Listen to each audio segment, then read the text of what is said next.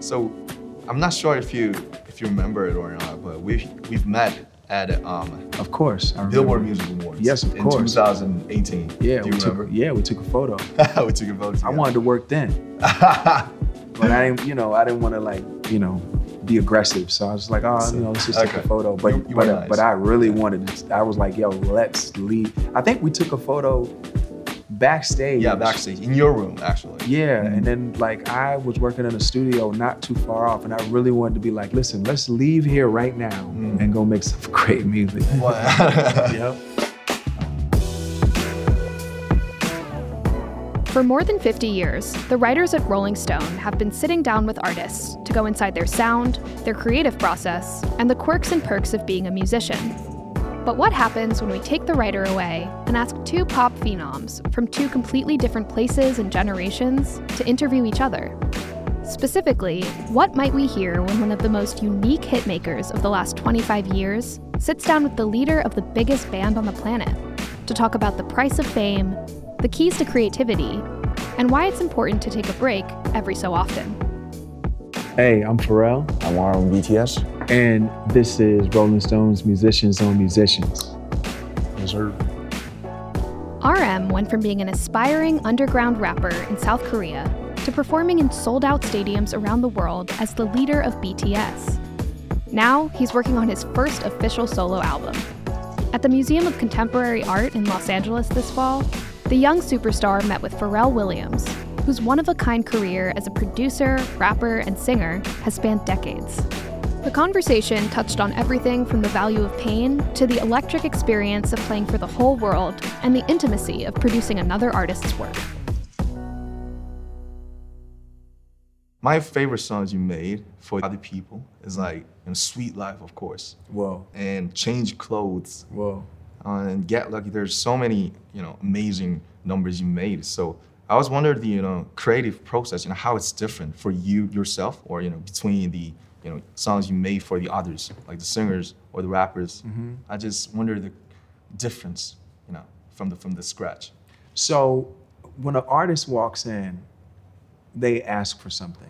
Like a track or they'll say, I just want something hard, or I want something darker, or I want, something that's like for the club. And so I'm considering what they're looking for. Mm. But I'm also thinking about the texture of their voice and the patterns and the melodies that they do usually. And then I think about how I can give them something very different than they've ever done before. Mm. And a lot of times, an artist will say, man, that's a little different for me or whatever. Mm. And then I'll go ahead and reference it and, sell it to someone else. And then oftentimes that same person will come back to me and say, man, why didn't you play me that? And I was like, I did play you that, but they weren't hearing it in that way. Wow, that's the fun part. Yeah, that's the fun part. But then there are people who jump out the window and they go ahead and try it.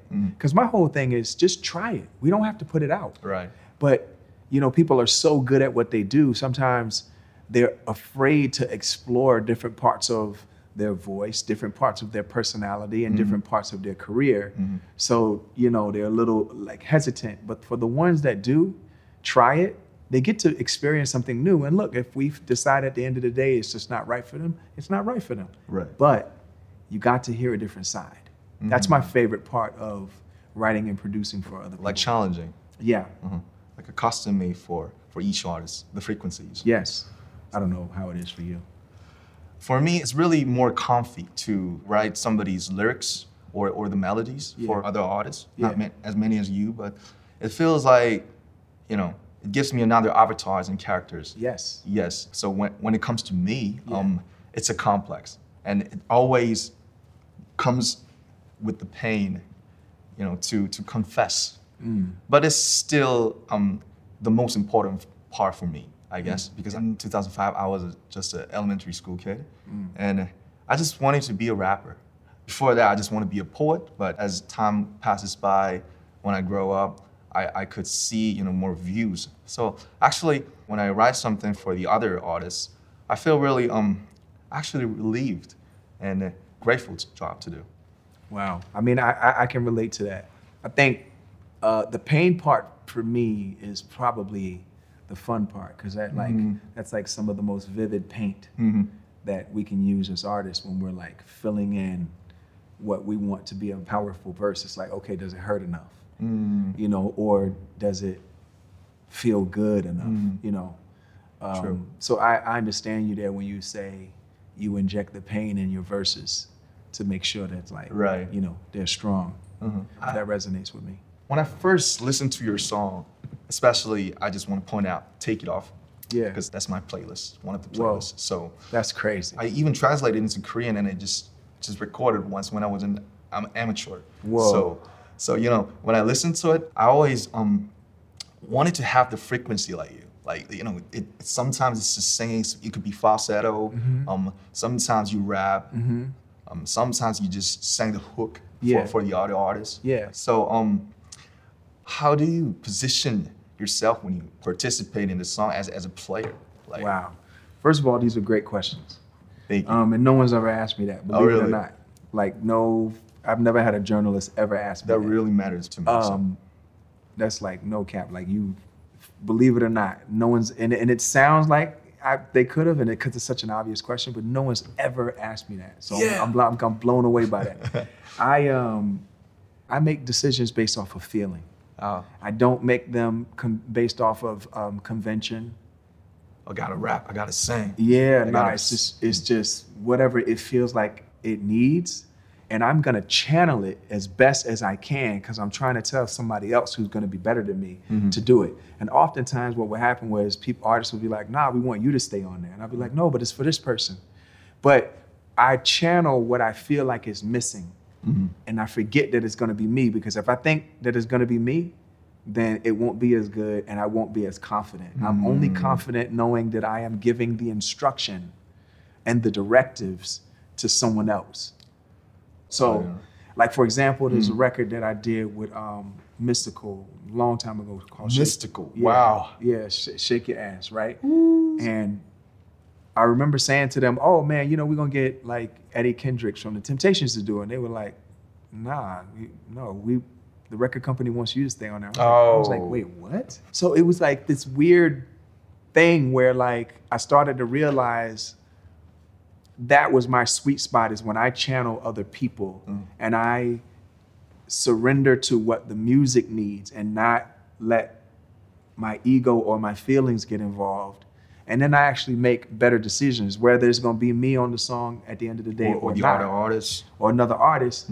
I filled in the blank and given them a different feeling. These days, I really have been thinking about 15 when I first listened to you. You know, the first feeling and the vibe and the reason why I chose music for my whole life, I guess.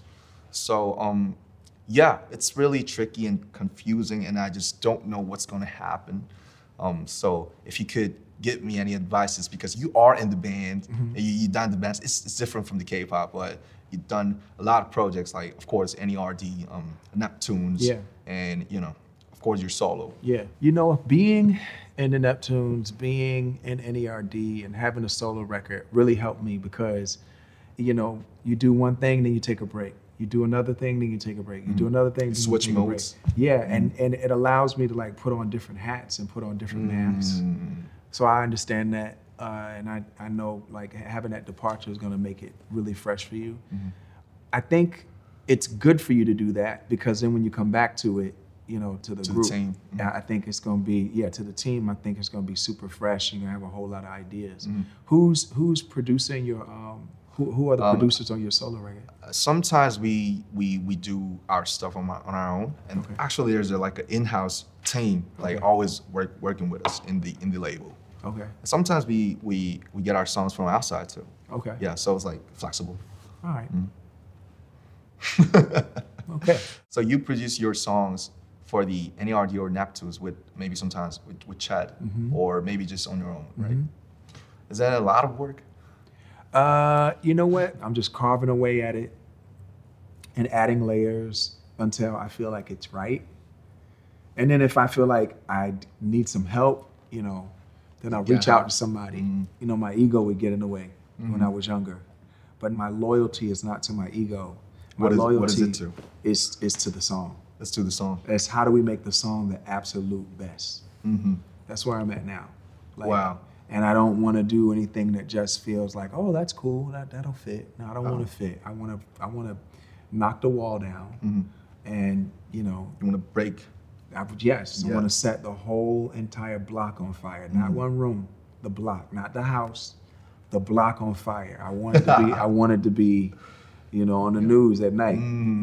Listen, block on fire. Block on fire. Yeah. That's actually a cool name for a brand, actually. From what I'm hearing and what I'm understanding, you guys, you hit a place where you were like, what are we doing? Who are we? Are we who we said we were? Right.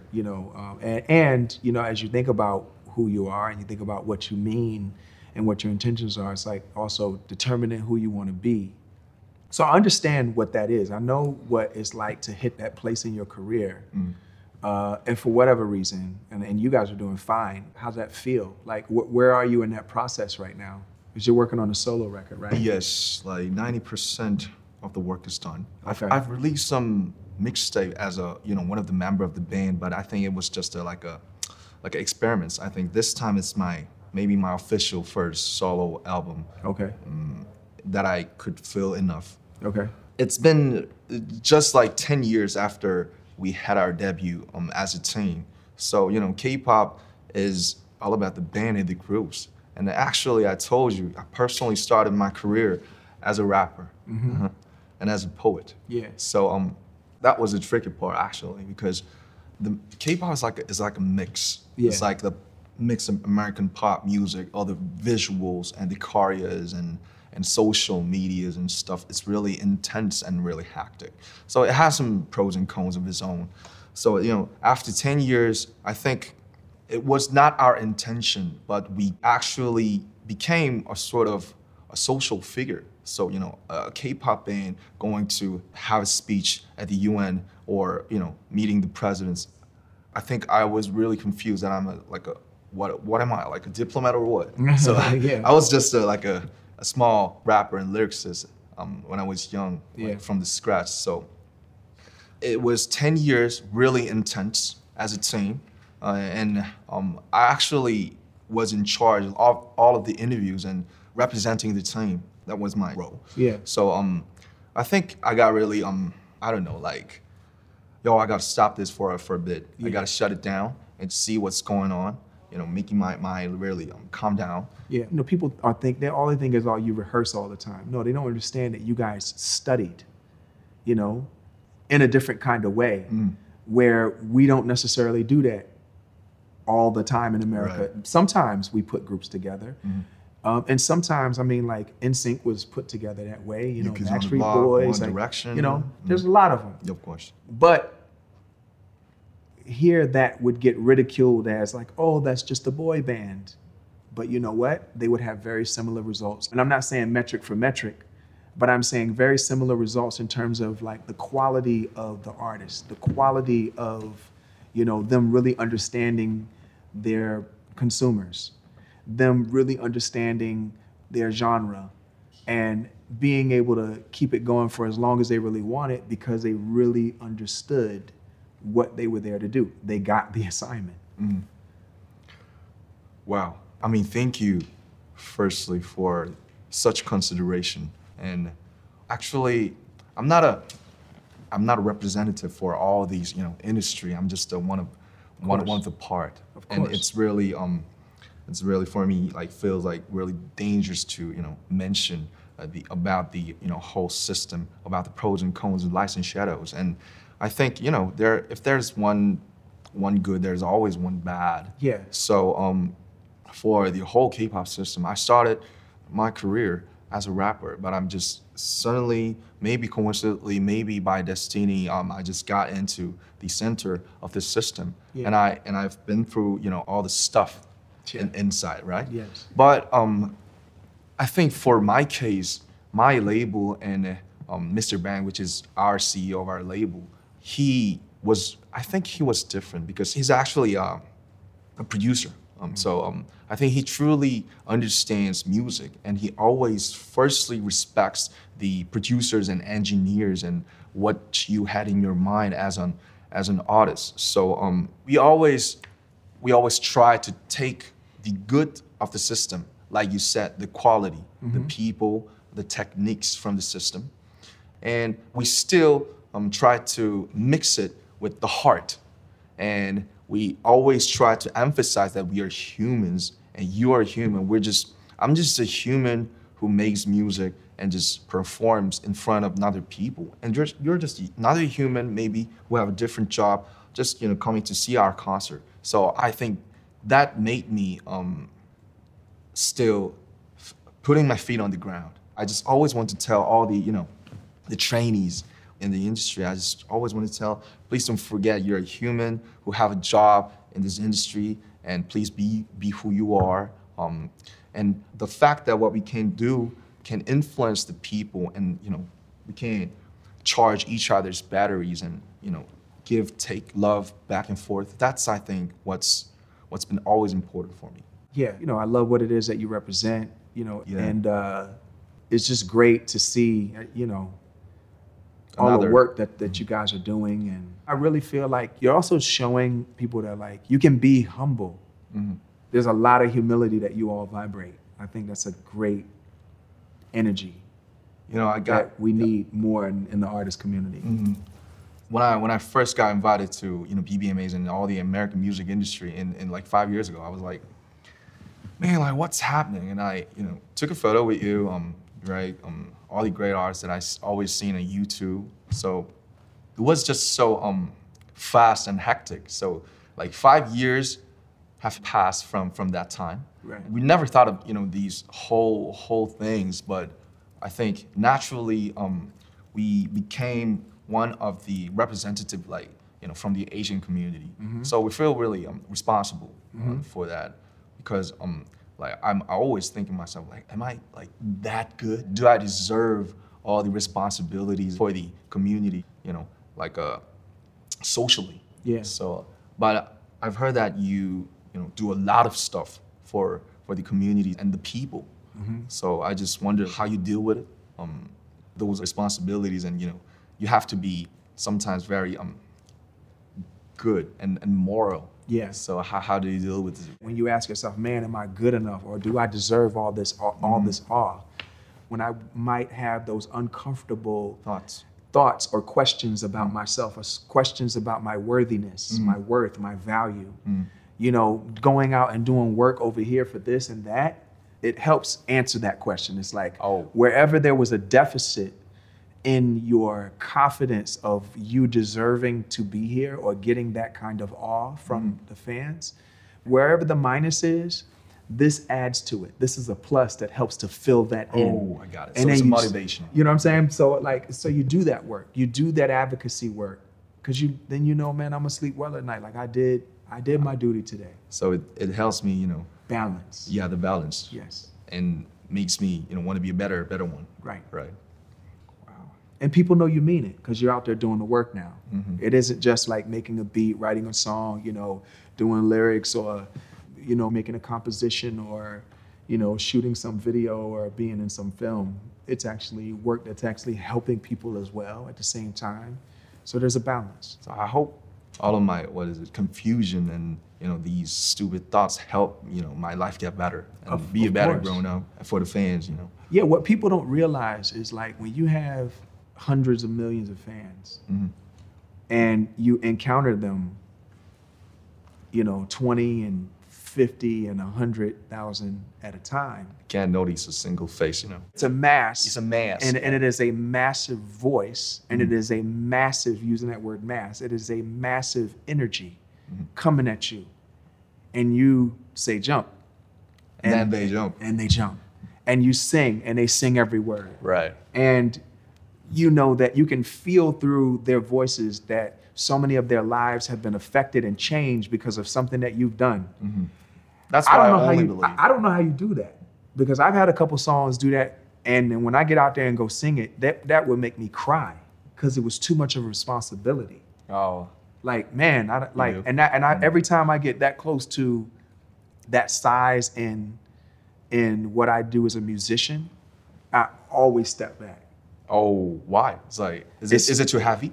It's too heavy, man. Too much? It's too much of a responsibility. That's why I really revere people like yourself and, you know, your band members and other artists like B and J and like, man, what y'all go out there and go face every night on that stage. It is humbling and it's overwhelming, and sometimes your nervous system got to be built for that. Of course. Because that's a real energy. And they'll never, your fans who are out there individually will never understand what you're feeling. Because they feel everybody else and they're in chorus with you, singing. They're like, yes, isn't this so great? Isn't he great? You know, man, RM is, man, I love his verse. And, you know, and oh man, here's my favorite part. Here's the hook, here's the car. Oh my God, we're living our best lives. But they don't understand on the other side of that. Of course they can't. Is a force. Yeah, it's not possible. And you said mass. That's a correct word. It is a mass that sends a massive energy your way. How do you deal? Let me ask you this. How do you deal after you come off the stage feeling electrified and shocked every night? How do you decompress, or do you decompress, or do you purge? Like, how do you do that? My first performing was in front of like 10 people in some small clubs when I was like 15. Okay. And I like forgot most of the lyrics. So at that time, I just realized that, oh, I'm not a star type. I'm not a, like a front man and, like Kurt Cobain or Mick Jagger. I'm not that type. I'm just a human just who loves writing music and just, the energy. So every night is a challenge. That moment, like after we finish the first 3 beginning songs and then we, take out the earphones, that's when that's all the nerves and like there's a different me persona for the next 2 hours and a half. But before that, from the rehearsal and even in the plane, I got really nervous and like so responsible because I really am aware of the stories that fans buy the tickets and they come from Brazil, from Japan, Korea, like from everywhere. They just come there for just that one night. So it feels me like I have to pay back, I have to I have to offer them the best night ever in their lives. But I'm a human and I really get nervous. And I really sometimes get depressed and get swallowed by all the energies. But I'm trying, and I try to deal with it because I'm a human and I love the music. I love their love because I think love is really happening when we give somebody, not we receive. Yes, we take. Yeah. So I think it's more closer to the real love, I guess, personally. So I just want to give them back, They brought us from just a small city in Korea all the way back to, the heart of this music industry. Like Las Vegas, LA, New York, me having an interview with Pharrell, it could happen because of, fans all over the world. I'm just always grateful and I just don't want to disappoint them. Wow. I think that's the only motivation that moves me and, deal with all the mass, I guess. Yes. Am I pronouncing it correct? No. You're saying it right. It's the mass. It's the mass. Yeah, it's a mass. It's massive. It's really massive. Yeah. I just wanted to ask, how do you position yourself? Like, you're a producer. Yeah, you may be a rapper. You may be a singer. Yeah. You may be a CEO. Yeah. Father. Yeah. Yep. A husband. Yeah. I don't know. I mean, I'm a public servant first. Public servant. Yeah. I like that. I like that word. Yeah.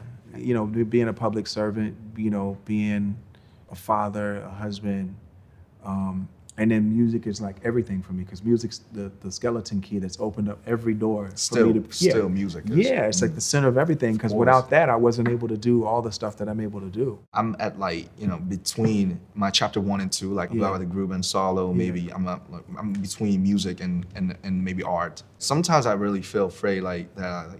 What if I don't like music anymore? It comes right to my intuition. Yes. In the sense. Yes. So maybe I won't be able to betray this precious thing forever, but I sometimes really feel afraid, like music, it's not my first thing anymore, like some sort of like that. That's temporary. Oh, really? Yeah. Oh, yeah. And then all of a sudden, I'm relieved. Yeah. Then all of a sudden you just go, whoa, that's the only thing I want to think about. Uh-huh. You know, it'll happen. Woo-hoo. Yeah, it's just timing. I remember you're 28? Mm-hmm. Yeah, 28. Yeah, I remember when I was 28. What were you like when you're 28? Man. Where do you think you are? Just like I probably, still walking around through the filter of my ego. Mm-hmm. You couldn't tell me anything actually at that time. It was like, oh man. Right now, I'm just like so grateful to be able to do it, to be able to do it at the level that I can do it. Like I'm just so humbled and so grateful, to work with the finest and the best, and to do it so frequently. But at the time, it was like, of course. Of course. What do you mean? But that's when you're just, I never ever dreamt in a million years, I say that all the time, that I would be able to do what I was doing at the time. Mm-hmm. It was like, wait a minute, like what? I can do this? Because I was from Virginia. I wasn't from New York or like you said, Las Vegas or like LA. I was from Virginia. Mm. What was happening for us at the time was not happening for other people in that way. It was happening for Timbaland and Missy, but not too many other people. Of course. I mean, there were other producers and writers and stuff, but it wasn't the ubiquitous nature of the internet hadn't hit so hard. We came into the game in, 1993. No one was thinking about the internet like that. That was when Bill Gates was just like saying to people, like hey, Windows this is going to be amazing. You got to check it out. And people were like, okay, he's crazy. But he was right. He was right. And so he was right. When the internet kicked in, that just changed everything. For the Korean artists, especially the rappers, we call the whole American land, it's like it's called Ponto in Korean, and it means like a motherland. Whoa. So like, this is some different shit from the motherland. It's like, oh, it sounds like motherland. So like always, because now things are changing, where we're flowing back and forth, but still at that time when I started music, it's like, it was always about sounding like the motherlands. And I think, culture never, it doesn't stuck in some stone. It just flows back and forth. Always. Influencing each other every time. Some of the artists really had some meaningful accomplishments at that time because it was, everybody was poor and got nothing, and the internet kicked in Korea too, but still, it was a small city. So, I sometimes really missed that time. It's like when there was no iPhone or no WhatsApp or I just sometimes I really missed that time. Yeah, that was a crazy time.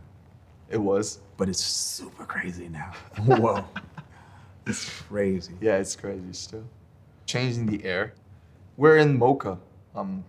So you worked as a curator in 2014, which, one of my favorite artists like Takashi, JR, was it Othoniel. What do you get from the visual, maybe fine art? Man, what I get from fine art is an appreciation from fellow artists who work in a different artistic discipline. Precisely. And I think for every modality that we have, every submodality that we have, visual, olfactory, gustatory, kinesthetic, auditory, they just speak very different languages and they express the art in a very different way. Like with food, something can taste sweet or sour. With the auditory, we can hear something that is so sweet and so pleasant, and then we can hear something that's like, ooh, sour, And so I really get enjoyment by like working with artists in different artistic disciplines to determine where the congruence is. Like, oh, wow, that's your sweet. Oh, that's your sour, So I always I have a lot of reverence for people like that. You know, when I listen to some great music, Yeah. I feel, you know, I blow away, but still I somewhat feel really jealous. You know, it makes me sometimes really, really painful. But so it's funny, right? But I want for the visual art, I just won't draw a single line because I'm just want to remain as an outsider. Oh wow. But I'm a lover. I'm a fan. I'm a maniac. But so when I look at all the paintings and maybe sculptures, I just feel really relieved because I can't love it as much as I can. So that's the funny part for me. That's awesome. You're like, you know what? I'm not gonna draw anything, so I can stay on the outside of it. That's interesting. Any new projects like coming up? Following up the cash in, cash out, and yeah, maybe. Yeah, I guess my project is called Friends. Friends. Yeah, with a PH. And it's the volume 1. And volume 1. Yeah, it's you like guys are on there. Yeah, so you guys are on there, obviously. Woo-hoo! And I'm actually talking about this way more than I'm supposed to, but we can cut it out. But I'm just gonna put this out there. You said you're 90% done. Yeah. But if, within that last 10%, please. If you need, if you don't need me, but I mean, I always needed you for 15 years. Okay. Well, if you want to do something, we can actually do it, and yeah, for real. Let's set another block on fire. For real.